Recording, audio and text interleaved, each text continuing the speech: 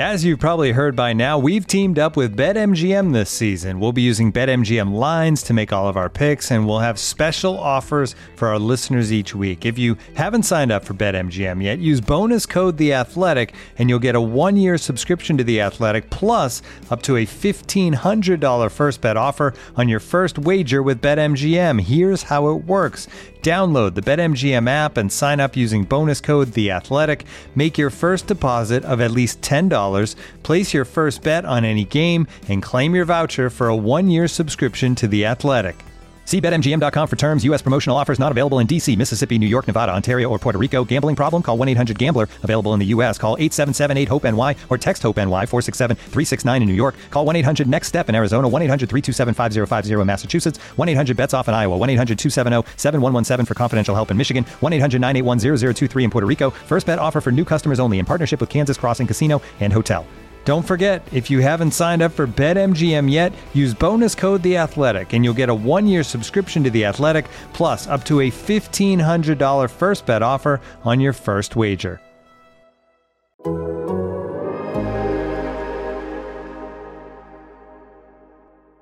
To your mother, it's time for another episode of Birds with Friends. Just the duo of feathery brethren, weathering any season to see the Eagles eating teams like Scrammy's top with cheese. It's Philadelphia. Bo and Zach kicking it cooler than two. Penguins. Still Zach runs off with his valet keys. He's a real nuanced goose. Pull up a branch, get loose. It's time for some juice on some Birds with Friends. The early bird gets the worm, but prefers getting turned like a turn on some Birds with Friends. Bo and Zach coming at you with stats and things flapping their wings on Birds with Friends. We got time for a couple more, so we'll go to Bo and then Jamie and then Nick. You good, Bo? All right, let's go to Jamie first then. Doug, why? Can you hear me? Oh, go ahead. No? You're good now. You can't hear me? Yes, you can. We can. Oh, sorry. Doug, I'm curious. Hello, everybody, and welcome to a Wednesday morning podcast, Birds with Friends. Bo Wolf, Zach Berman, Marissa Dunn. Zach, this is, we were talking before the pod. We said we're finally getting you a morning pod. He said, this isn't morning. This is the heat of your day. This is nothing. That is correct. I would say good morning to both of you, but it's really good mid-morning to both of you. I've been going at this now since 5 a.m. or so, right? So excited Big for this flex. pod, excited for this week.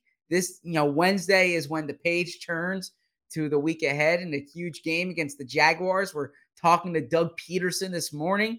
We have Jalen Hurts this afternoon. We have Nick Sirianni midday today. So there's a lot going on, and excited to start it with the two of you. You really do. Like you can sense the pep, the energy in your step here. This is fantastic. It's a new week, a new opportunity. I'm excited. Yeah, it's interesting. There's a lot going on. I like to sort of catch up on what's going on in the world in the morning, and Twitter helps me do that. It says, and these are the big stories here. We've got the hurricane. Obviously, we're worried about people down in Florida. It says the Justice Department says seized Mar-a-Lago materials list is full and accurate. All I that knew stuff. that's where this was No, going. that's not. No. That stuff we know about. And then the number 3 thing here. Then this is important. This is what Twitter is good for, to let you know what the important things going on in the world are. Actor Dean Cain's tweet about wearing mask on a plane is discussed. Any thoughts, Zach?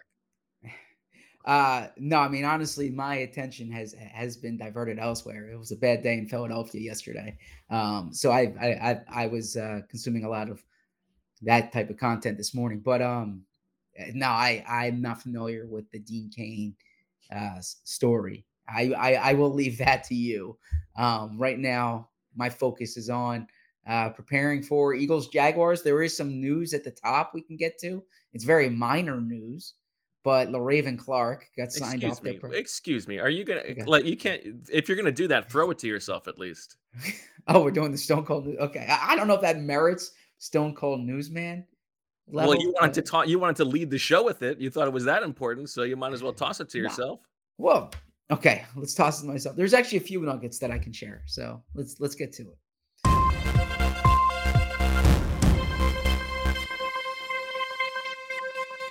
Brandon Graham won NFC Defensive Player of the Week for his performance against the Washington Commanders.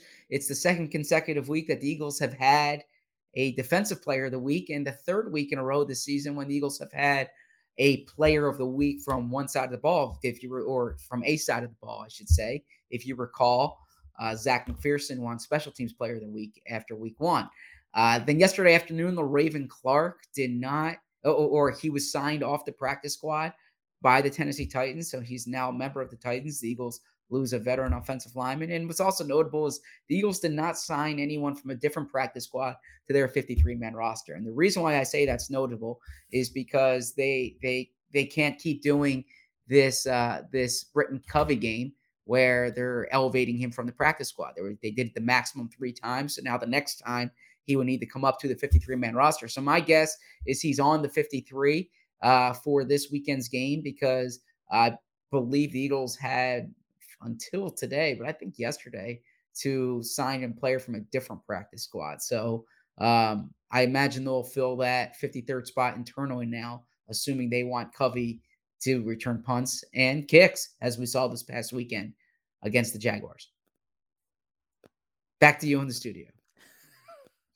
Thanks, Zach. And obviously, you didn't touch on this because you may be sheepish about it, but LaRaven Clark leaving and going to the Titans means that he's not going to be on the Eagles roster, and that means we can close the book on Flu World Order, as Deniz let us know on Twitter, crowning a blowout champion in the likeness of yours truly, Bo Wolf, with 54 points to 73 and 72 for you and the former co-host who shall remain nameless. Terrific strategy to invent games that people don't understand, win those games, and then go and gloat about winning. It's a very easy game to understand.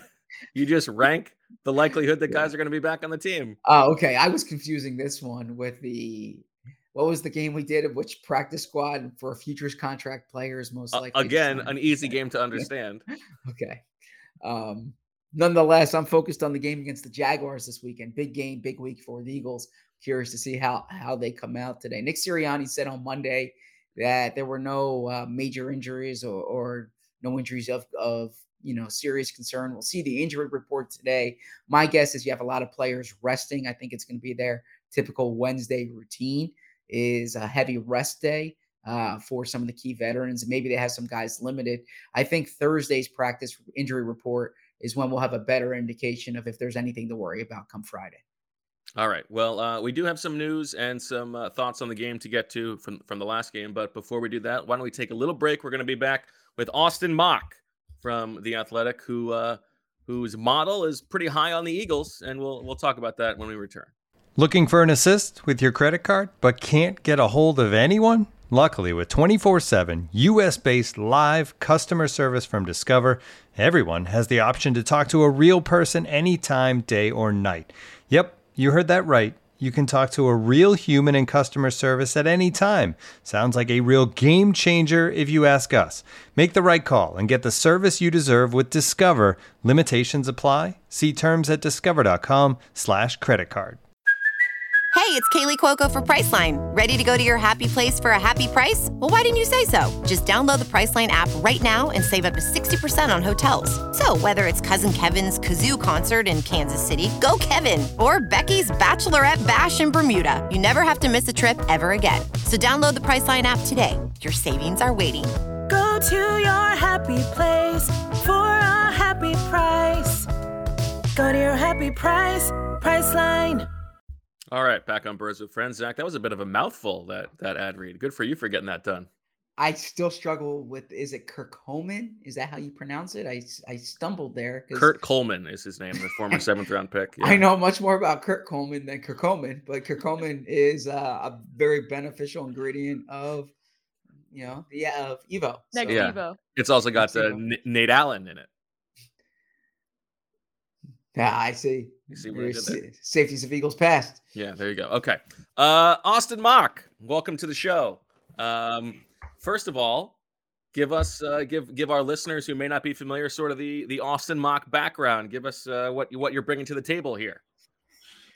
Yeah, so mostly I develop models for various sports, NFL being one of those, and using a bunch of different metrics. I'm basically just projecting how well a team performs on offense, how well a team performs on defense, and can basically use that as a matchup against the team they're playing, and that spits out a game projection. From there, I use those projections, simulate the whole season, get some Super Bowl odds, which I think your listeners will enjoy how things are playing out in that regard. But yeah, that's basically the gist of what I do, and I use that to bet on the NFL and other sports. So yeah, that's basically me. And from a like nominative determinism standpoint, how much did having the last name Mock play into your life's work of creating these models? It didn't much, but the amount of like comments that I get from people like, "Yo, you should name I did some work with the like NFL draft and people like, "Oh, yo, like, what do you do? Like mock draft? Like what?" You know? So there's definitely a lot of play on words there. It's like the weatherman with the last name Storm, or you know. Right. It's like match made in heaven. Yeah. There you go. So you hinted at it, and your model is quite high on the Eagles, the highest Super Bowl odds of any team. And I think, well, I'll let you explain it, but how much of that is the fact that, you know, they have this easy schedule, they are favored by your model to win every game that's left on their schedule right now, and so that there's like a path to home field, versus how much is like actual strength of the team based on what you have? Yeah, I think the schedule is the biggest factor. It's not that I have them bad. I have them ranked 5th in my model right now. Okay. So they're not the best team. They're not the best team in the NFC. It's very close. They're really interchangeable with the teams at the top of the NFC. But the schedule, I mean, it's perfect. I don't want to say it's a cakewalk to the 1 seed because it's the NFL. Injuries could happen. We're seeing that with the Bills right now. Their entire secondary seems to be gone. So Eagles are very healthy right now, but like you said, I have them favored in every game. The closest one is the Week 16 matchup with Dallas. That's, you know, Dallas has looked better than what I thought after their Week 1 game. I know Dak Prescott isn't there, but I'm expecting Prescott to be fully healthy by the time that game is played. But outside of that, like there's not even that many games that are like projected to be below a field goal because of how soft the schedule is. So that's one. The Eagles are really good, and I still might be underrating them because my model is slowly catching up to Jalen Hurts is the new form of Jalen Hurts maybe that we're seeing. But the schedule combined with just being a good team and a very healthy team at this point kind of gives them the edge of being the Super Bowl favorite. I was going to ask you that as well. I'm curious, when you look at those game by games, and make sure you check that out. I believe that was in Mike Sando's column from Monday, where he had your model predicting the game by game, or showing the projected line for the game by game ahead of the Eagles. How much of that is a reflection of the way the Eagles are playing, and how much of is it a reflection of some of these opponents that perhaps might have seemed more difficult when the schedule came out or going into the season, be it Arizona, be it Indianapolis, perhaps even Green Bay, although your model seems to like Green Bay. How much is it those teams maybe not playing up to what the early season or preseason expectations were? Yeah, I think Arizona was one that I wasn't super high on, but they definitely gotten worse through 3 weeks. They haven't looked overly impressive outside of 8 minutes against Vegas there. Indy, another one, they've kind of slow. I don't know if Indy's going to take a little bit to get going. We've kind of seen that with Indy in years past, new quarterback, getting into Reich's system. I don't know if that's it, but I would say the biggest thing is the NFC looks weaker as a whole. There's been a lot of injuries to NFC teams, it seems. You know, Green Bay's had offensive line use. Tampa Bay, like every receiver and every offensive lineman seems to be injured as well.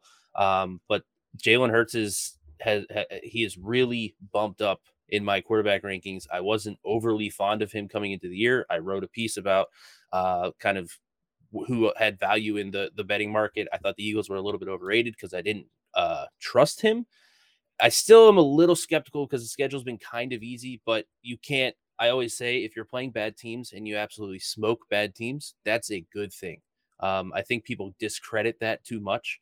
Obviously, it's going to matter more when they play a tougher opponent, but what they're doing so far, Jalen Hurts has quieted my doubts quite a bit through 3 games. So without giving up like the special sauce of what goes into the model, what are the kinds of things it's taking into account, and how flexible is it, especially early in the season, to sort of correct the preseason priors based on what you've seen through, and how quickly will it take to do that? And like, what is the sample size in which you're willing to weight what's going on this season more than preseason valuation?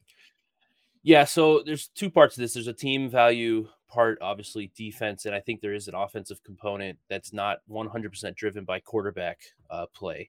I think we're kind of seeing that when, Matt Ryan, I think most people thought was an upgrade over Carson Wentz, and he gets plugged into the Colts. It's not exactly, being easy right away. But so the quarterback, that data does go back a little bit further. It's not anything long term. I think anything outside of really like the last 3 years, you're probably like looking at too far away of data that's useful. And my model heavily weights, not heavily, but weights more recent data as more important. So, games that Jalen Hurts played in 2020 are weighed at a much lower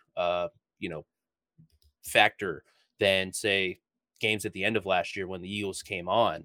And same goes for defense. I think that those things are things that I think is very important. Is you need to look at how teams played recently.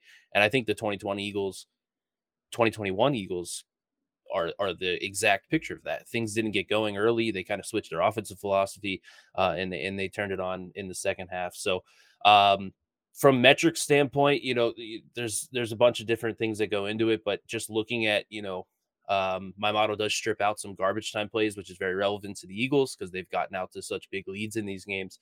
If you look at their EPA per play, success rates, yards per play, whatever metric you want to look at, if you just look at the raw number taking in all the plays, you're probably not going to be like super impressed with the Eagles. But if you strip out the garbage time, Eagles are number 1 in offense EPA per play. I think 5 in success rate EPA per play. Defensively, they're number 2 in EPA per play. So outside of those, they're like 7 and 13th if you don't strip out the garbage time. So that is a question for me. Is I'd like to see them put away teams more, but it's also like they just kind of like kept their foot on them and kind of put them into submission in the second half there. So they've just been impressive across the board here. And everything in my model is being super impressed by what the Eagles are doing. In your experience, barring any material changes to the personnel, so a quarterback getting hurt or adding someone who was not there the previous 3 games. Raven Clark, for instance. What's the sample size the sample size of games when you usually feel comfortable that, okay, this is I don't want to say an accurate prediction, but a more comfortable prediction than with a 3-game sample size? I'd say probably I'm starting to feel comfortable, like say game 5, 6. Okay. I think you probably are playing a good range of teams, if that makes sense. Like the Eagles, I would say their schedule's been pretty soft to start, even though the Vikings, I think, are pretty solid, but I'm not big on the Lions. I'm not big on the Commanders. But you get 5, 6 weeks in, 5, 6 games in, I think you're getting a well-rounded schedule where you can tell like, hey, all right, this team, the Eagles are still beating teams by a lot over the next 3. It's like, okay, this is legit. If Jalen Hurts is still playing at the high level, a top, 5, he's playing at probably a higher level than top 5 quarterback in the NFL right now. If he continues that for another 3 weeks, I'm probably going to sit here and say, yeah, okay, it's a change. It's real. It's not just a 3-game sample that's still small. Once you get 5, 6, I'm pretty comfortable. But like 8, 9 is when I'm really like, all right, this is who they are. This is what he is as a quarterback now. And my model is basically training to do that, to where I would say by like week 9 of this year, 2020 is probably not even factored in, to my maybe very, very little, into my Jalen Hurts projection, because it's not who he is. We've seen that with Josh Allen. He was terrible for, I don't know if terrible is the right word, but he wasn't good for 2 years. Now he's one of the best quarterbacks. Patrick Mahomes, very early was right on the scene. Good. So we've seen these changes with quarterbacks who it takes time. Trevor Lawrence, we might be seeing that this year. I know they have some coaching issues opponent of the Eagles this week. But yeah, I'd say week 9, I'm definitely going to know. But week 5, 6, I'm going to start get a pretty good idea. You teased the Jaguars there, Austin, and I'm curious how bullish your model is on them. One of 3 teams joining the Eagles and Bills, who are in the top 10 in EPA per drive on both offense and defense. Are you buying the Jaguars so far? No, because I don't want to count their. It's tough because the division's not good. They're another team that could turn into like they're benefiting from an easy schedule. The Colts aren't as good as we think. The Titans have injury problems. They don't look as good as what many thought heading into the year. But it is tough because second-year quarterbacks tend to make a big jump. My motto accounts for that. It's hard to account for, I will admit, because this doesn't happen very often. The difference between what Urban Meyer and that coaching staff had last year in place versus what Doug Peterson has in place this year through 3 games, it does look like there's a huge difference, and I'm not denying that at all. Their win against the Chargers, I'm thinking, is a little. Justin Herbert was hurt. Like the Chargers in typical Charger fashion had like 37 injuries in that game. It took, of course, significant players on both sides of the ball. I think their offense is good. They can get after the passer. I think that's an area that I want to see more from Hurts, is if he is blitzed and if he is pressure, how does that hold up? But I'm still a little shy on them. Again, I need to see that maybe that 5-6 games to really get a better feeling on if this Jags, offensive output and defensive output is legit. But I'm definitely downgrading that Chargers performance considering all the injuries the Chargers had during that game. So if the Eagles fans are listening to this pod and they're saying, I like this model, I like this team, I want to start looking at flight prices for Phoenix, Arizona in February, okay, who are the other NFC team, or I should say, who's the other NFC team that you think is closest on the tail to the Eagles? Because the model says the Packers, but both the Packers and the Bucs fit that category that I was talking about, where there would be material changes in personnel relative to what they've had at certain points this year. And you look at Tampa's wide receivers, you look at Green Bay's offensive line. The Rams have had some players in and out. So who's the team where you would say, with a larger sample size, is the biggest threat to the Eagles? I don't know if it's one. I'm going to say a tie between Green Bay and Tampa Bay. A lot of moving parts, like you said. I'm a little bit more confident in. I guess Tampa Bay's defense has surprised me a little bit. I thought they've been just fantastic through the season so far. But I trust I'm not saying I trust their quarterback position more. I'm going to say it's kind of even there.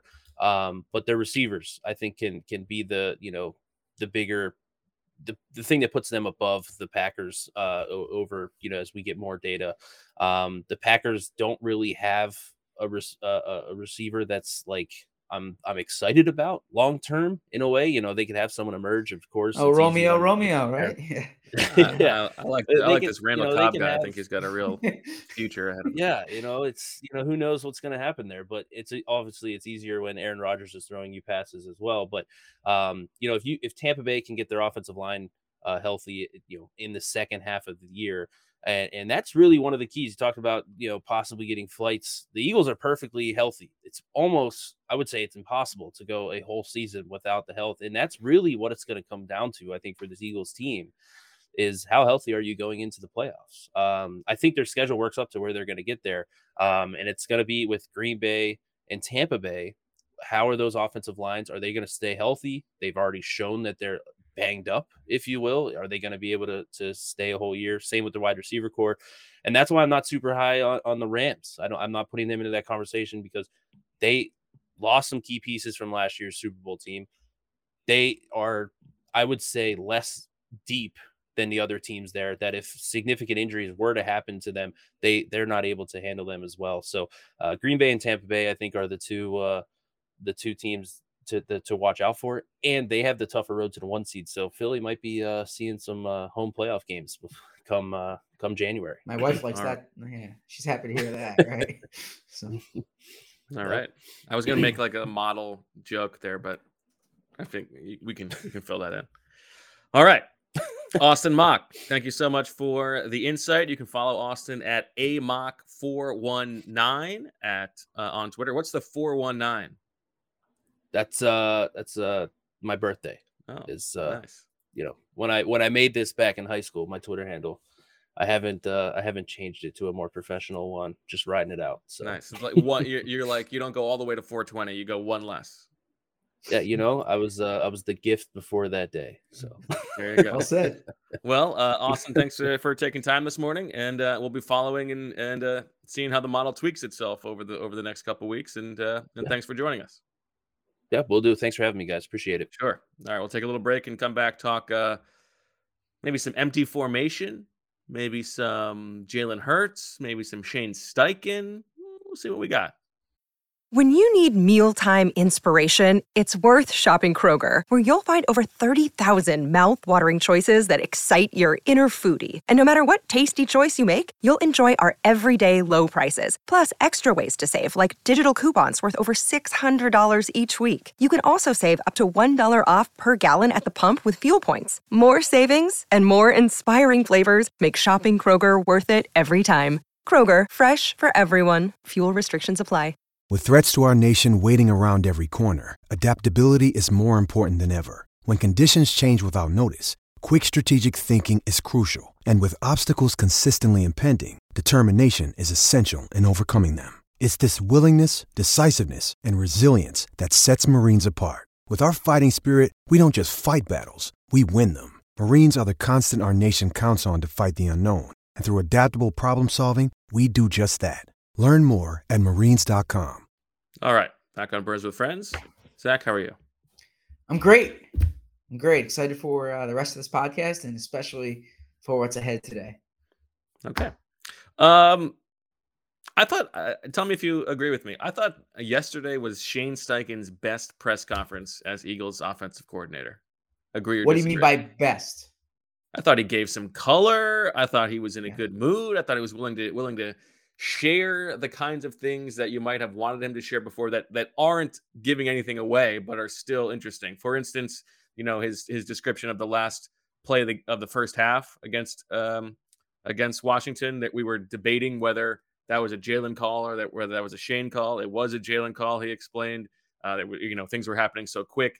I think it was as I speculated on Sunday night that they were calling two plays in the huddle, expecting that if they didn't get it, it would still be close enough to just get up and sneak. But because they lost yards, Jalen had to scramble to call something else. I think that is what happened. I don't know. He gave the description of Jalen Hurts around the building, which you had in your notes today. I don't know. You're skeptical. You don't agree with me? No, I'm not. First off, I thought that was a very Bo Wolf line. It was as I speculated, right? Yeah. It was. Take a whiff. Oh, yeah. And speaking of taking a whiff, yeah, I think Shane Steichen did, right? I mean, his offense is playing really well. His play calling has been spot on. And my big takeaway when I came away from that and when we were walking out of the press conference is I think they're believing what they're seeing. And so they're willing to talk up Jalen, talk up his team, maybe give some details. He didn't go all the way, right? Like he wasn't going to tell us. He wasn't going to tell us with the empty formation why that's been so beneficial for the Eagles. And also, as talk about as Bo correctly pointed out, you can check out Saturday's beat back and forth or email exchange that Bo and I do. And Bo pointed out empty then before it was getting all this Twitter love. So if you want to find out the story before the story, make sure you read Bo Wolf. But I thought Shane Steichen, he was more descriptive than he's been in the past. And there's reason to be happy in that building. They're playing well. They're coaching well. Things are going swimmingly right now. So you know what I appreciate about Shane Steichen? What's that? That he wears normal clothes? Yeah. Oh, yeah. He's the only coach I've ever seen who doesn't just wear like the football guy issued material during the day. Gannon as well. Gannon wears Eagles stuff. He usually wears that long sleeve, tight fitting Eagles thing, right? Yeah, I think he usually wears solid color though, not like But yeah. it's still an Eagles logo, right? I mean, Like Shane's I up would have there to. wearing like khakis and a Patagonia. Like, I kind of respect that. There you Showing go. support. Yeah. Let's talk about the empty because I do think it's interesting. You try to think about what ways they're going to grow the offense. We talked about second year in the offense for Jalen Hurts. How much does that matter? There was a good conversation about it on the Eagle Eye in the Sky podcast with Fran Duffy and Greg Cosell that I would recommend listening to, and they explained how it is that going empty is a tell for the quarterback. It's truth serum because the defense has to declare basically whether it's going to be man or zone. But if you just look at the numbers, the Eagles last year did not do a lot of empty. I think I tweeted it out yesterday. I think it was like 30th in the league in snaps per game in empty or something like that. The most that they had in any single game was 9, and that was in the loss to the Chargers. Everything else was never above 6. And the last 2 weeks, they've had 9 and 10 snaps, and they're being very productive. Jalen Hurts, 17 of 20 for like 140-something yards on those plays. It's been very effective. And if you just think about it on a very base level, it makes sense, right? And it makes sense that this team is better positioned to take advantage of this than any other team, because what's the limitation of going empty is you don't have a running game and it's going to be hard to protect the quarterback. Well, when you have an offensive line that's as good at pass protection as the Eagles are, you can trust that he's going to have a little bit of time back there. You also have a quarterback who can escape pass rush better than other quarterbacks can. And you have a quarterback who can still be a running back if you want to call a run play, which we saw them call that QB draw out of empty against Washington. And so they can still have the full complement of the offense and trust that he's going to get enough protection. And so it really is, I mean, maybe we are overstating it and maybe they'll dial it back a little bit, but it really is like, this is the team that is perfectly suited to take advantage of all of the benefits and not have to worry about some of the negatives to using that. I think you explained it well there. And the other thing I would add too is it also allows for pre-snap motion to get some type of indicator, right? You see sometimes you can motion someone into the backfield. There's a handful of different things you can do from lining up out of empty. I've always liked it. You've seen college offenses do it quite a bit. It doesn't mean 5 wide receivers. You can be empty with in 11 personnel and move, which is what the Eagles do basically. Yeah, exactly. So I really like it because of the flexibility, because it allows for the quick passing game, because it spreads the field. You force the defense to cover the entire width of the field, right? So I'm a proponent of it. I've never been a play caller before, other than in Madden. But well, I was gonna say, when you were playing Madden growing up, wasn't like the ultimate cheat code going empty with Michael Vick, and then it's just like you could do whatever you want. I'm glad you said that, because I didn't want to bring it up to seem like, all right, just because something works in Madden, it works in real life. But you're absolutely correct. Like oftentimes Madden can be like an indicator for what works in real life, and empty with a mobile quarterback was always an appealing thing. Yeah. Okay. What else is going on in the Eagles world that you'd like to discuss? So we'll go ahead. Any other thoughts from the game that we didn't talk about? So we did get some clarification on Devontae Smith. We brought that up on the post-game pod, and Sirianni said they've been talking about this since the summer, and they want to get the ball in Devontae's hands.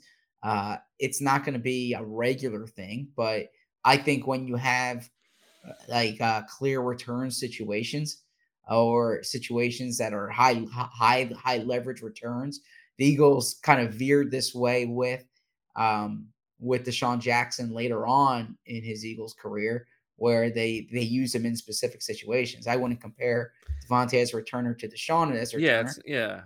But But I think I don't think this is a one-time thing. I can see them mixing Devontae in.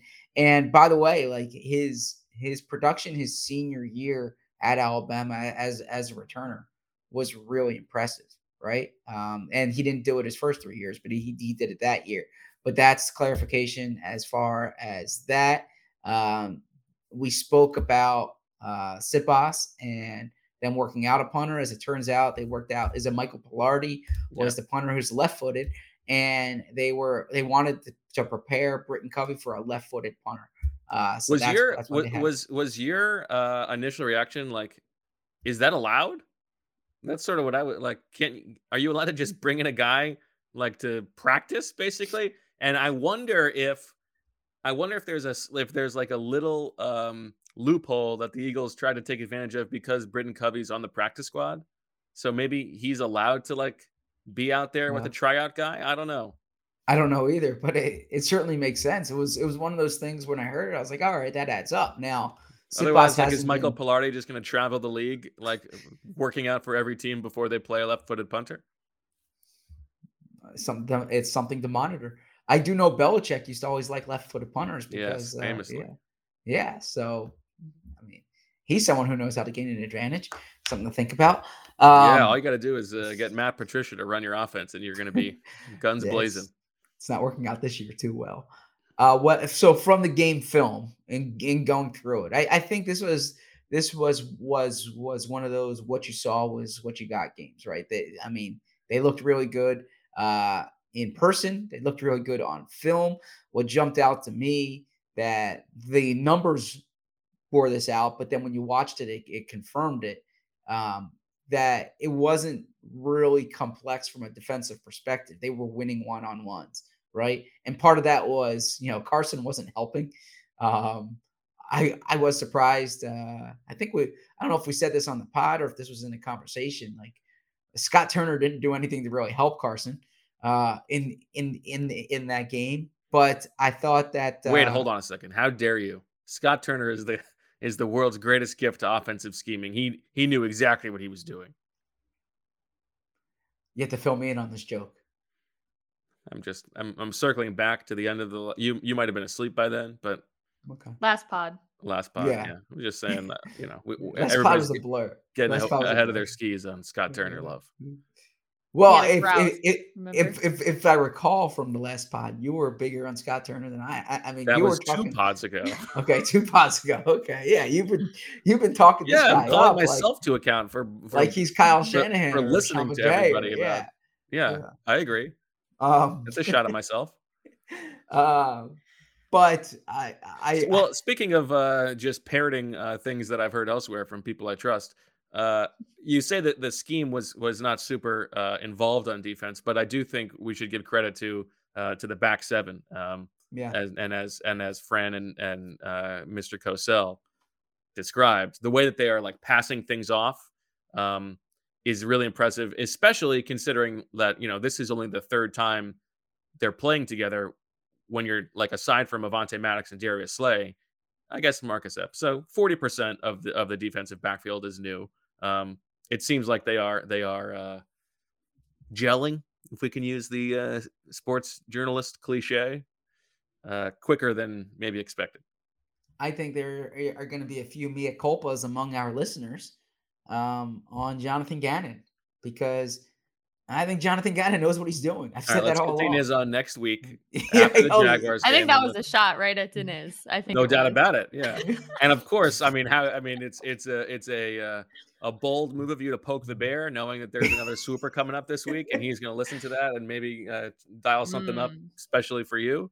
But a 2-point swooper. We'll check in at the quarter pole with Deniz next week if we can to get his thoughts on his evolving thoughts on Jonathan Gannon. And it's still early. I think Doug Peterson's an outstanding play caller. So I think Jacksonville's really going to find ways to challenge this defense. But I think, and by the way, that was not intended for Deniz. That was intended more for, I do, it sounds like a flex. I do radio from time to time. From time to time. more than from time to time. A few regular spots. Now that's a flex. Yeah. Colin Cowherd over here. And the amount of, I joked with somebody that I don't want to come off as like Gannon's agent here, right? The results are going to bear itself out. And I've been critical about Gannon in certain situations, but I also recognize that I recognize the intent of what he's doing. And I think that the personnel is kind of matching what he's doing. I think he's growing as a coordinator. It was hard to defend him after week 1, but they've played at a really high level 2 consecutive weeks, and we'll see how this goes. But I think he's finding ways to be effective without it looking the way it did under Buddy Ryan. And so much of kind of Eagles fans, it's like it has to look like it did when Buddy Ryan or Jim Johnson was here. And there's more than one way to play defense. Okay, fair enough. This is like one of the classic things that Zach is like so good at. Thank you. I don't know where this is going, but thank you. During the Jonathan Gannon press conference yesterday, he talks about he mentions, like, as an aside, like, coach has the things that he has the stats that he measures, and we're doing a good job with that. And Zach immediately recalls like exactly what it is. Explain this moment. No. All right. You mean explosives and turnovers? Well, no. So, and Gannon's like sheepishly like, yes, you caught me. No, it wasn't like that at all. It was, he said you've got all the receipts. He's not big on stats, but there are 2 things so I just want to confirm what those 2 things are. The worst thing you can do as a reporter, well, not the worst thing. There are worse things you can do, but one of the worst things you can do as a reporter is homicide. assume, right? So, you always just clarify. It's the old journalism expression, right? If your mother says she loves you, checks your facts, right? But just trying to make sure that, I knew what he was talking about with those 2 stats. And by the way, that's like the spirit behind. Yeah, but you're letting him know that you know what he's talking about. That's not at all what I wasn't trying to let him know that I know. I was trying to confirm that's what it was, because when I go and write this, if I assume that's what it is and it's wrong, then all of a sudden that gets passed around the building like, what the hell is this guy talking about? I'm not. No. I'm not. This is not a bad thing. You are encyclopedic. You've got all this stuff. I don't think that's encyclopedic. It's that when someone says there's 2 stats that the head coach cares about, right? And I go and write that, any discerning reader will be like, well, what are those 2 stats? Yeah. You have to bring that up. And if I say, I assume the stats are this, but I didn't actually ask, I wasn't asking for like a soliloquy there. I was but the way that the interplay there was very funny, because Gannon was specifically trying to not say what it was. You called him out on exactly what it was, and he had to be like, well, yes, that's correct. I wasn't trying to do that. I was just trying to confirm. So because I had something specific that I was just trying to confirm. That's You're all a truth teller. You're trying to get the truth for the masses, or for our readers. Yes, I hope our readers are the masses, but as it swells into the masses, certainly our readers and our listeners as well. I thought that was good. And the Eagles lead the league in explosive plays on offense. And they haven't turned the ball over. So they have turned the ball over. Oh, yeah. They haven't thrown an interception. Sorry. One. They have thrown an interception. Gainwell's hands. Yeah. But no, they've been really good. A truth teller. The man is nothing but facts. No, they've been really good at this.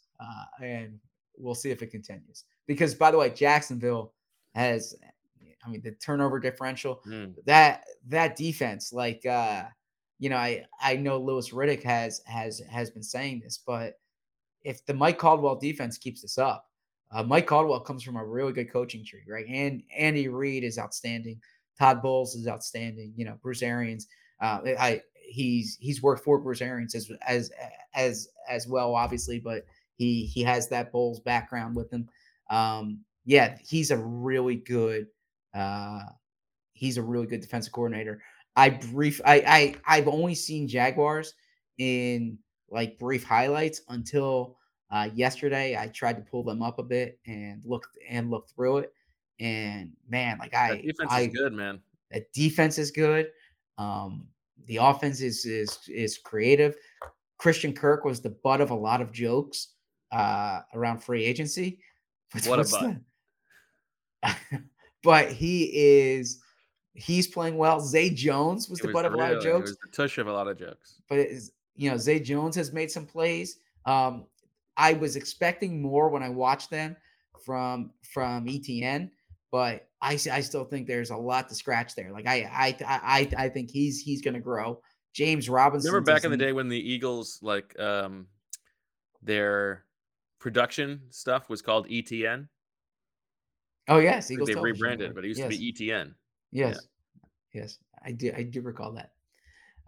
So we'll get heavy into Jacksonville on Thursday, but this is going to be a good test for the Eagles. I think what surprised me has been how well they've protected Trevor Lawrence. He's facing the lowest pressure rate in the league, and that offensive line was not expected to be quite so good. I mean, it's only been 3 games, but yeah, I didn't focus on the offensive line, but when I've been reading about them, Brandon Sheriff has been looking like his old self this year. One Moa culpa from rewatching the game from my end. I think I said on the podcast and wrote in the day after that after his first series, I thought Jordan Davis was a little bit quiet. That was not the case. He played well in this game. I thought it was his best game. So I want to just pull that back, retract that, assess the facts as we get them. And Gannon, by the way, he's still playing, on a relative pitch count. He had the 5th most snaps again for defensive tackles. And so even when he's playing well, I think it's in service of keeping everybody fresh. That's good. It's going to be helpful in the long run, but it still goes to the resources allocation. We're talking about this is still a guy who's playing 20 snaps a game. Yeah, and I'm curious to see when and if he's going to have more of a third down role. But it's the old dilemma. Who do you take off the field? Exactly. Yeah, exactly. Who are you taking off the field? So Cox is playing at a high level. Hargrave looked good. So there's I also think this is going to be something that like they're going to have to figure out what that line looks like next year. And I imagine he's going to swell into a bigger role next year. But I mean, he's trying to lose weight. Yeah, true. Good point. But he'll grow into a bigger role next year. But he is contributing. And you ask Gannon, was this the best game he played? And Gannon liked that question because it shows you've been grinding the tape. You also had one. Now we shouldn't be like just trading compliments here, but I think you look great. You had one on Monday, and you've done this a few times with Nick, where Nick is really impressed with your football acumen. I don't think that's true. I think he's annoyed that I'm asking these questions, but go ahead. No, because like you're not asking like the generic. You're playing against Jacksonville. How excited are you? It's Monday after a game. Let's talk about the game. Yeah, I mean, you're very specific on sequencing and the 4th down sequence, and then you had one not last Friday, but the Friday before that he really liked. So yeah, credit to you there.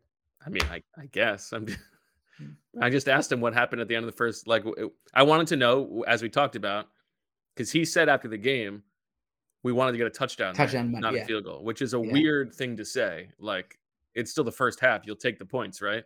Yeah. And I assumed that meant once they got on the 1-yard line, we're not going to settle for a field goal, which does make sense. You're so close, you might as well try to score. But he said, like we were going for a touchdown there all the way, which is weird. I think the one the week before that I'm referencing was that was about when they're going for 4th downs. Yeah. And they on 3rd down they know. Yeah. So I also wanted to get him on the record about the 4th down at the end of the game, which made sense to me. You go for it because then you keep everybody else off the field. You can end the game, but I just wanted to hear him say it. Or you can be like that kicker you showed me, who did the onside kick, the pit kicker who did the rogue onside kick, right? Maybe you're just trying to rub it in. That was if you haven't checked that out, check out. That was Bo, great. Bo showed me they had a third string kicker on the field. They were up by a lot against Rhode Island. Late in the goes game. rogue and does a little dribble kick and recovers it himself. Yes. And gets just chewed out on the sideline by his own coach for doing it. But this guy has a memory for a lifetime. Shoot your shot, absolutely. Yes. And that kid is a young king. Are you kidding me? You're a third string kicker. Also, if this is his moment. This is his time to shine. Yeah. And if you're a coach from a different and he got the look. Yeah, if you're a coach from a different school and you're looking at the transfer portal right now, you're like, this guy can kick onside kicks, right? Maybe he can help me there. So just I like that one. Out. Speaking of college kids getting reamed out, we didn't circle back on your boy Tommy Rees from a couple of weeks ago, just pulling a borderline Ken Dorsey in the booth, yelling at his quarterback. So a few things there. First off, he's not my boy. Okay, number one. Number two. Notre Dame is playing well right now, and Tommy Rees has. What do you mean they're playing better? Well? He's playing better, and Tommy Rees is a big part of it. Number three. This does have an. How do you say he's not your boy and then give me that fluff? If it does have an Eagles connection to it, and I meant to follow up on this, but there have been a few other things in the locker room that I've been working on. By the way, when I say Notre Dame put up 45 points in North Carolina last week, right? So what? Drew Pine, who's there now, their starting quarterback. His answer to what he said, he wants hard coaching. He told Tommy Rees to coach like that because that's how he saw Tommy Rees coach Ian Book. Ian Book, of course, now with the Eagles. So I haven't asked Ian Book. I should follow up and ask if Tommy Rees coached like that. But honestly, I do have more pressing things. I do have more pressing things to work on in the Eagles locker room. But I don't think it's something we need to cover. I think that if you want to see an offense that scored 45 points on UNC that beat Cal, they're back to 2-2. I'm not a Notre Dame fan, but I'll give credit where it's due in that regard. Yeah, famously Catholic Zach Berman. Syracuse though is 4-0. They just beat UVA. They're playing well.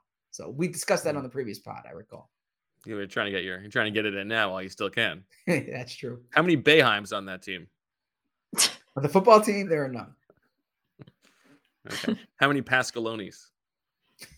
Pascaloni was like 4 coaches ago. Yes. That's still, if you ask me who the coach is, that's who I would say. Obviously. Who is the coach? How many guesses would you have to guess Syracuse's coach? I just wouldn't get it. I mean, with a million. Okay. Well, give me his initials.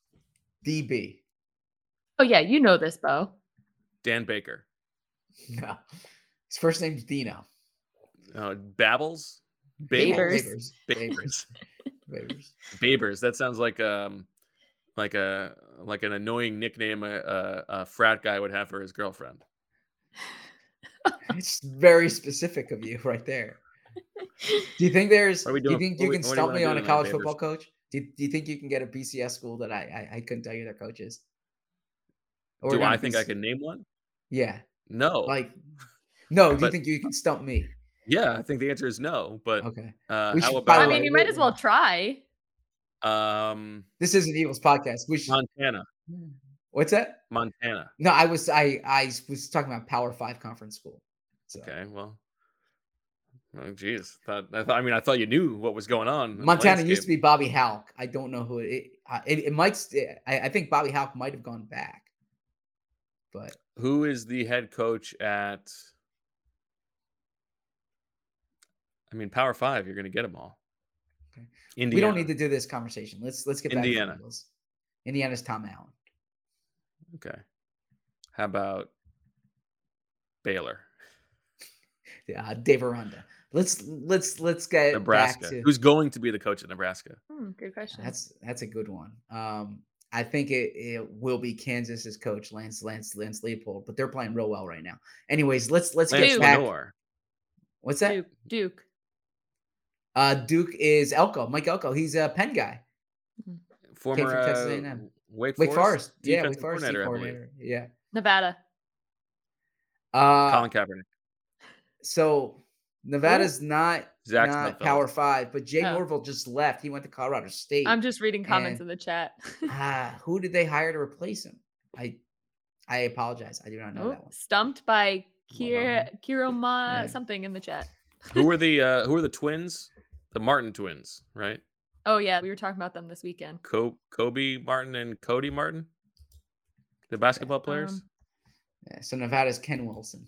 I would not have gotten that. Anyways, let's wrap it up with the Eagles because we got Doug in an hour or so, and I can get ready for that. You got to freshen up. You're gonna take you an hour to freshen up for Doug. It is a video conference. Yeah, you have to prepare. You have to prepare. What are you most excited about talking to Doug again? I'm curious. Look, I'm curious to see I'm curious to take his temperature. Right? Oh, Like, where? How you feeling, Doug? No, I don't know the right way to frame this, but I am curious. Bill Walsh famously said that he thinks coaches and executives shouldn't be with a team for more than 10 years. He thinks after 10 years you should change jobs. Now, Doug wasn't in Philly for 10 years. He was in Philly for 5. But I'm curious if what? What's so One of funny? the comments. I'm sorry.